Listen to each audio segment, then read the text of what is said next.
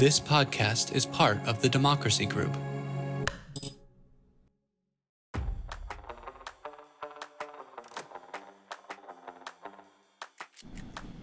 Welcome to Politics is Everything, the podcast of the Center for Politics at the University of Virginia. I'm Kara Ong Whaley. And I'm Kyle Kondik. So Kyle, last week on the podcast, we discussed your analysis of how voters in the most populous versus the least populous counties in the South vote in presidential elections.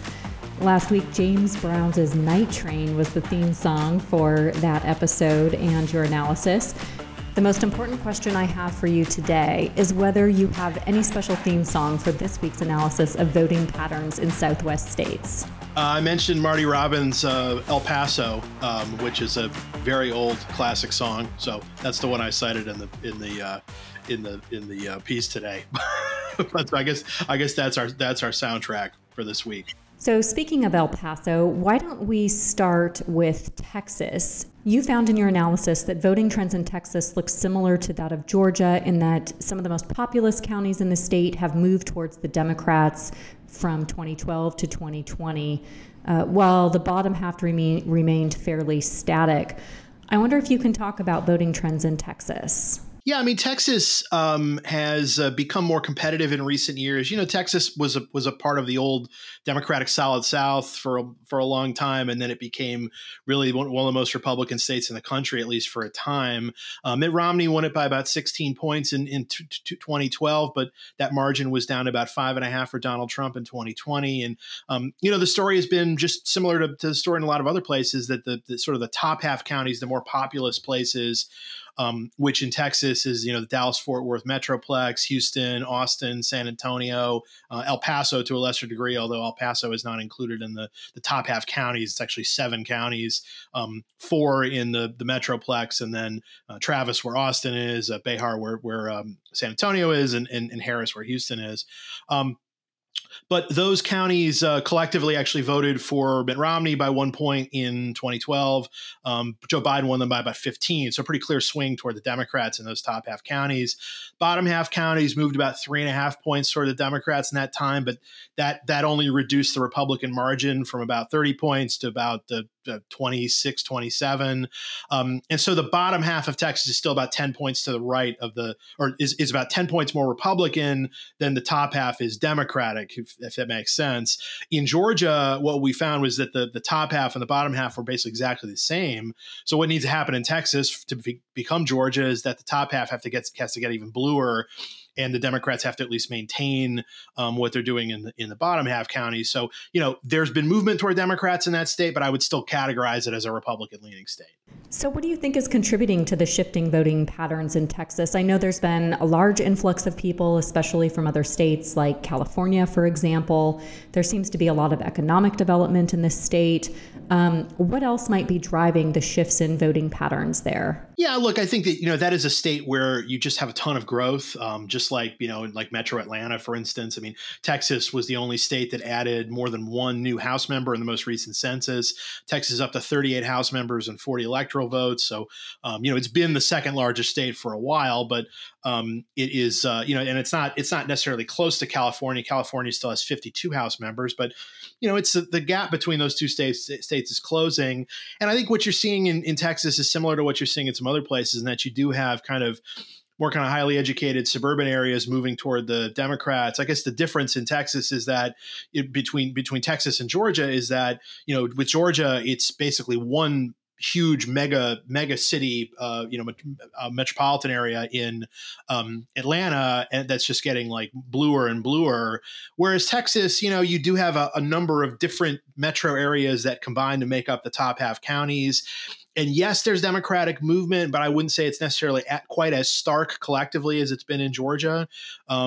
Georgia, I think, does have more of those pockets of high educated white collar population. So it's just a little bit different. It's almost like Texas is almost like a it's just a little bit different of a place than like Georgia or Virginia is, for instance, to name two states that have kind of clearly zoomed toward the Democrats. So, they're also, as I noted in the piece, yeah, there's been movement from 2012 to 2020, but some of it happened in 2016 and then kind of stalled out in 2020. So like Harris County, where Houston is, Obama won it by a tenth of a point. Then Hillary Clinton won it by 12. Biden won it by 13. So it didn't actually move that much from 16 to 20. Whereas if you look at a lot of places in like Metro Atlanta, the movement is more consistently toward Democrats. And again, you do see that in some other parts of Texas. You have also seen some Republicans doing better in certain parts of the state, including like South Texas. So there's a lot going on under the hood in Texas. Texas is also it's not a particularly high turnout state. Turnout has been, higher there, but it's not like, it's a lot different than like some of the upper Midwest states that have like really high turnout in terms of eligible voters. I think Democrats probably feel like, hey, if we ever got the turnout we really wanted in that state, it'd be a Democratic state. But, saying that and that actually happening are two totally different things. So, I don't think we can just necessarily assume that Texas is going to be a true purple state in coming years, although certainly there's some trajectory that suggests that it might be. You just jogged my memory. You mentioned how Democrats paying attention to voter turnout in Texas might alter the landscape. And I'm not sure whether you recall, I'm sure you do, but in the 2016 campaign, Hillary Clinton's campaign had a heightened focus on Texas and some other states as well. But especially with Texas, that was a rare development for a Democratic presidential candidate at the time. Yeah, Clinton did have this sort of expand the map strategy when I think she and her team felt like that they were going to win and win comfortably. And then, they basically didn't win any state that Obama had lost, and they ended up losing, of course, several states that Obama had won. In 2020, certainly Georgia and Arizona ended up flipping. I remember there was some buzz about Texas maybe voting for Biden in the final days. But again, the margin ended up being about 5.5 points, which is certainly closer than it's been in Texas, but also is not super close the way that like that like Pennsylvania and Wisconsin and Arizona and Georgia were. And, I think that for Democrats it'd be sort of this dream to sort of dislodge Texas from the Republican coalition because it's such a huge source of electoral votes, 40 electoral votes, that if it became a swing state, it was hard to imagine a credible Republican coalition without Texas. You basically would have to, the Republicans would have to, make up for that. They'd have to basically more consistently win like the Pennsylvania, Michigan, Wisconsin combination in order to sort of make up for losing Texas hypothetically. But again, I think that maybe that's a conversation for like 4 or 8 years from now. I don't necessarily think Texas would flip in 2024 unless it's a pretty big Democratic presidential victory. I think we're assuming sort of a close election either way. For next year. So, Texas, I think, is now on the periphery of the competitive map. Again, we wouldn't have said that 10 years ago. So I think it's getting there. It's just not, I don't think it's quite there yet. One of the things that I observed in your two previous analyses of voting trends is that there were not any states where Biden had won the group of least populous counties, that so-called lower half. You have finally found a state where this has happened, Colorado. I wonder if you can talk a little bit about the shifts in Colorado that have propelled it to move more decisively towards Democrats, especially in the Trump era. Colorado has, is interesting in that you've got the bottom half and the top half counties, and both the bottom half and the top half moved from Obama to Biden. The top half moved more, but we actually had for the first time in Colorado of all the states we've looked at, 18 so far, that that Biden actually won the bottom half counties, the counties outside the top half that cast the most votes. And so I thought that was pretty notable. And, I sort of have lumped kind of Colorado and Virginia together in my mind in recent years in terms of states that, the Democrats have really benefited from the Trump era realignment in those states. I think that's true, but Colorado has moved more toward the Democrats, I think, in recent years than Virginia has. And the fact that those bottom half counties, which contains like Boulder, where the University of Colorado is, super Democratic county, a lot of the ski resort communities, which are very heavily Democratic. And some other places in Colorado, but yeah, the shift toward Democrats in Colorado, particularly if you go like over the last like 20 years or so, back when in the early 2000s when Colorado was sort of a more reliably Republican state, the shift there has been pretty stark. And again, it's been stark in Virginia too, just maybe a little bit maybe of a more of a swing toward Democrats in Colorado than Virginia. So moving on to another state in the Southwest, you find that all three of the most populous counties in New Mexico are very clearly voting Democratic, and the state appears out of reach at this point for Republicans, at least at the presidential level. Can you talk about what's happening in New Mexico? Yeah, New Mexico, just like some of the other Western states, the population is pretty strongly, rooted in just kind of a handful of places, Albuquerque and Santa Fe, which are, adjacent counties, and then Las Cruces, which is just sort of outside El Paso on the other side of the Texas border. And those places, they were swing counties, at least Bernalillo, where Albuquerque is, and Santa Ana, where Las Cruces is. In the Bush years, they very clearly are not swing counties anymore. Again, this has been another state that's shifted pretty strongly toward Democrats, at least over the course of the last 20 years. It's been pretty stable since about 2008. Biden won it by about 11 points. Obama won it by 10. There's some movement toward Republicans in other parts of the state, but the populous areas have become pretty reliably Democratic. So, Kyle, the key swing states of Arizona and Nevada are both dominated by a single county that casts far more than half of the statewide vote. Maricopa, Arizona has about 61% of the vote share, and Clark County has 69.2% of the vote share in Nevada. Maricopa voted slightly less Republican than Arizona as a whole in 2016, and it flipped to Democratic in 2020. Clark County is still Democratic leaning, but that is eroding. Can you speak more about what's happening in Arizona and Nevada? Yeah, Clark County and Nevada cast about 70% of the statewide vote, and that's where Las Vegas is. And so, basically it's just a question of like how big is the Democratic margin in Clark. Another, the other remaining big source of votes in that state is Washoe County, where Reno is. It's sort of a swing county that's maybe been leaning a little bit toward Democrats in recent years, and then you've got like another 12, 13% of the vote in the other remaining part of the state, which is all super duper Republican. Clark, you had double digit margins for Democrats there from 08 to 16, dipped a little under into the single digits, so about 9.5 points in 2020. And the city of Las Vegas itself has also gotten, more competitive over time, less Democratic leaning in that time period. And meanwhile, in Arizona, Maricopa County, where Phoenix is, makes up a little over 60% the statewide vote. Maricopa was, one of the great big Republican counties across the whole country in terms of it, being a giant population center that was very clearly Republican leaning, and it flipped to Biden in 2020, and the state went along with it. I also found, just sort of interestingly, that this was Maricopa was always more Republican than the state as a whole for its entire history until 2016. Arizona started voting for president in 1912, and then Biden flipped Maricopa for the first time, won as a Democrat for the first time since Harry Truman in 1948, and that made the difference in the election. And so you could see this, this sort of trend where Phoenix and Maricopa County are sort of getting bluer.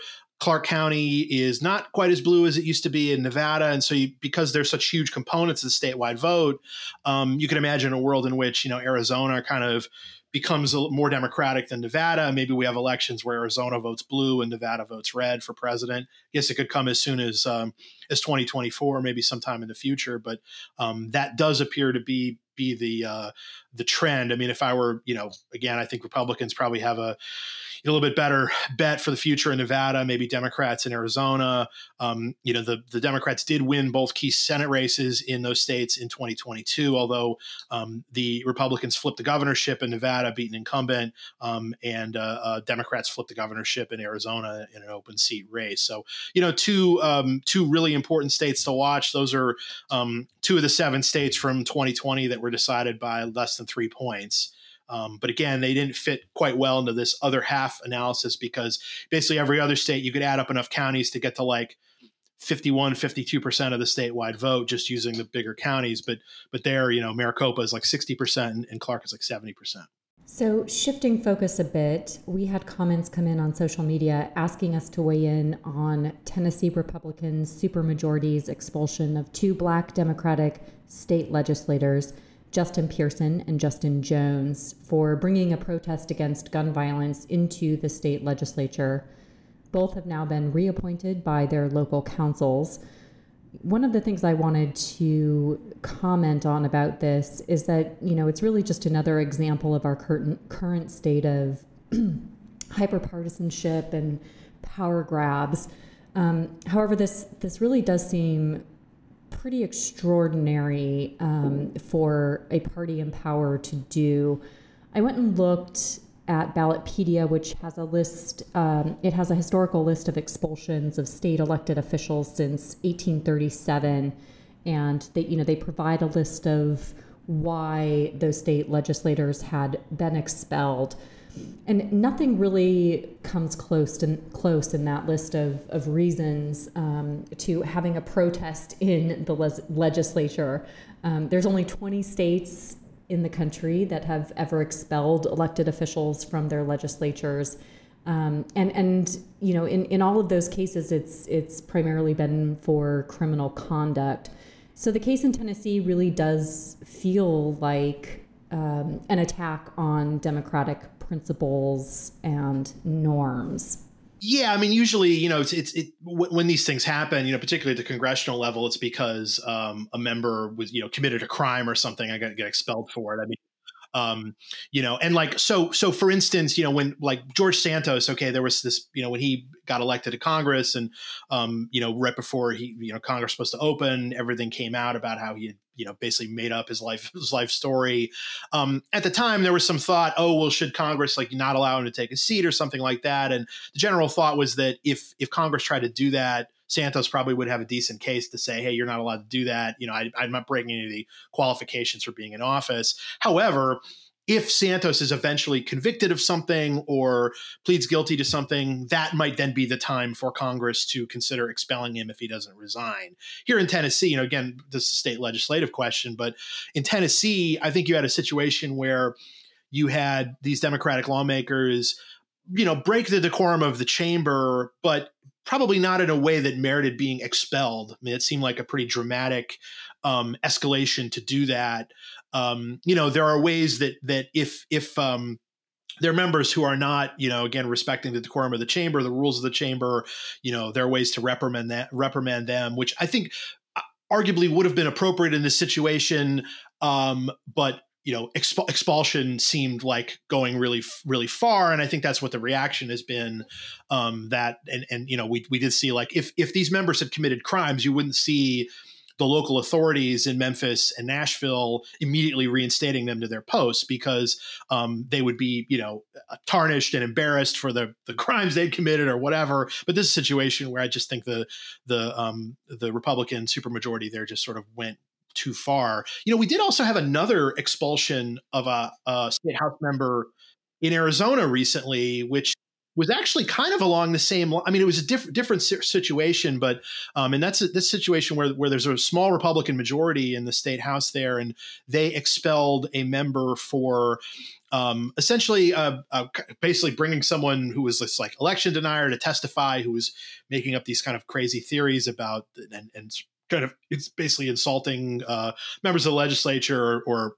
other elected officials, and also didn't seem to tell the truth about her involvement in that testimony. I also sort of get the sense that in this instance and also in Tennessee that the expelled members were sort of a thorn in the side of leadership and or of the the leadership of the body, and therefore they're expelled. And I think that may be going I don't even know if in the Arizona case it was necessarily. I mean, it's not for me to say whether it was justified or not, but it's interesting that it was a bipartisan vote in Arizona, and the Republicans in control expelled a fellow Republican. The Tennessee situation is maybe easier to understand, just in the sense that it was like a Republican supermajority is upset with these actions taken by these Democratic lawmakers. But so that's just been sort of in the news lately, and I think it's pretty interesting. But Kara, to your point. Again, usually when you think about expulsion, you think like, hey, here's a person who clearly has to resign because they committed some sort of crime or something. They haven't done that yet, so therefore we have to actually kick them out. These situations both seem a little bit different than that. In terms of thinking about broader trends and the context in which this is occurring, I read a good article by Sharon Eiffel. It was actually written in March, and she actually wrote about a broader trend to remove powers from elected representatives, especially Republican legislators attempting to remove powers from progressive prosecutors who are attempting to implement criminal justice reforms. That's happened in Florida and Missouri. And there have also been bills filed in more than a dozen states to remove power from reform-minded prosecutors. I've also talked about this on the podcast in the past, but some of the ways contests between state legislators and Supreme Courts, that's also led to some attempts to alter the powers of different branches of government within the states. In Montana right now, Republican legislators there are trying to reshape the Supreme Court in a way that would exclude more ideologically liberal justices. And North Carolina, it's a different situation there, and it's really been political on both sides. In North Carolina, in that case, a Democratic-leaning Supreme Court quickly issued rulings before it lost power in December to a Republican-leaning Supreme Court. And the now Republican-leaning Supreme Court is going to rehear cases on redistricting, voting rights, and potentially even reproductive rights.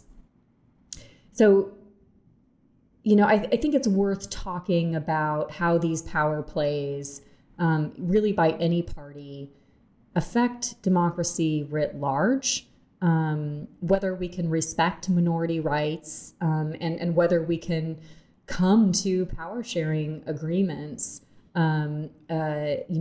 especially at the state and local level, where so many issues are decided by state and local governments. I also kind of find it ironic that President Biden is over in Ireland this week, trying to get folks to support the power sharing government there. But really, we have a lot of work to do here in the United States to support power sharing. Yeah, I mean, I think that part of it, too, is that so many states have become kind of like landslides for one part or the other. And then you've got, gerrymandering and other things. But, it's not like in Tennessee, if the state wasn't gerrymandered, that, Democrats would be competing for the state legislative majorities. However, maybe the Republican majority would be smaller. It wouldn't be a super majority, et cetera. But, you do have situations, of basically, kind of trying to change the rules, basically. Like there's an instance on the Democratic side from last year when Kathy Hochul became the governor of New York, that her pick to be her lieutenant governor had basically some huge ethical problems. And so she wanted to replace him with Antonio Delgado as her running mate, former House member who's now lieutenant governor. And they had to change the law basically because to get off the ballot in New York, it has to be prior to that, you had to be basically. It was very hard to get off the ballot there. I forget the specifics, but they changed the rules there, and I just remember there was a lot of grumbling from the Republicans about it, and even from some Democrats saying like, "What are we doing here?" Legislative majorities, when they have the power to do something, they will sometimes do it, but maybe it's not always the most appropriate thing to do. But it also speaks to our system that there are a lot of things that we think of as guardrails that are not really hard guardrails, that are like norms as opposed to actual prohibitions. And so, like, just like pulling another example out, like when Antonin Scalia died, and President Obama tried to appoint Merrick Garland to replace him, and Senate Republicans who were in the majority, they said, "Hey, we're just not going to have a hearing on this person. We're just going to keep the seat open."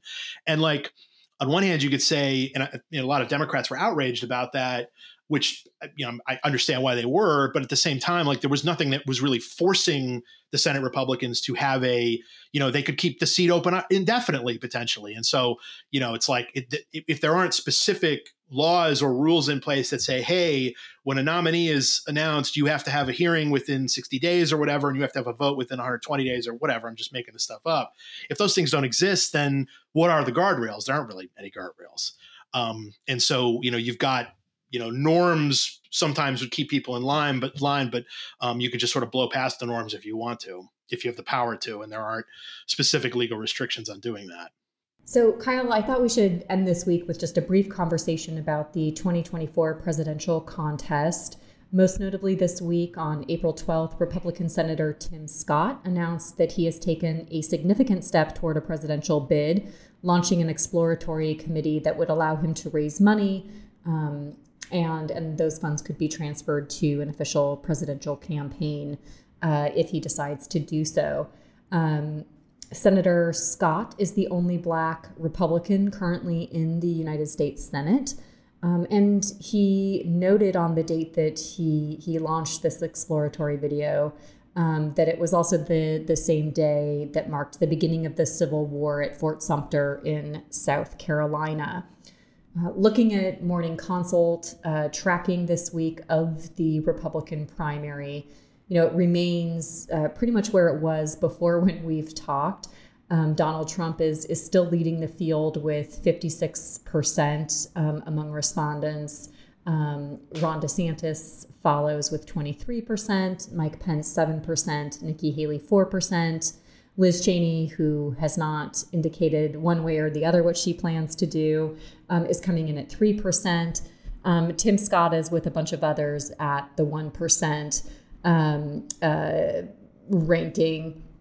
So I wonder what your thoughts are on the viability of Senator Scott's presidential bid. Look, I think he would need, DeSantis to sort of fall off or maybe not run, and then maybe he could position himself as an alternative to Trump. The thing you just mentioned, those polls, generally speaking, Trump's been doing a little bit better lately. DeSantis has been doing a little bit worse, but they still tend to split like 75, 80% of the vote. So if that's happening between two candidates, there's not a whole lot of room for anybody else. But I think you've got some, you've got more Republicans entering the race. I'm sure there'll be more after Tim Scott, and they must think that, DeSantis will fall off or Trump will fall off, that there's actually some desire for another candidate and that they can fill that, role. I do think that, Trump probably feels like it's good for him to have the non-Trump vote splintered as much as possible. So from his perspective, probably the more the merrier. I think Scott has got a pretty good reputation amongst Republicans, is someone who I think is pretty well respected. But again, all sorts of well-respected, accomplished people run for president on both sides every 4 years, and many of them just never register. So, the initial handicap almost for anyone would be to say, this person's not going to be the nominee because there's only going to be one. And it's certainly he's not starting as some sort of front runner or anything. But, we'll see how this thing goes. These races sometimes have a lot of twists and turns. Well, Kyle, it's been wonderful talking politics with you this week as always. Thank you for your insightful analysis, and we'll talk again in a couple of weeks. Thanks, Kara. Hi, podcast listeners. Thank you so much for tuning in to this episode of Politics is Everything. Editing and production was done by me, Kara Ahn Whaley. Our theme song is Let's Boogie by Chris Bays. If you enjoyed this episode, please rate and review us wherever you get your podcasts. You can also follow us on social media @Center4Politics. Until next time.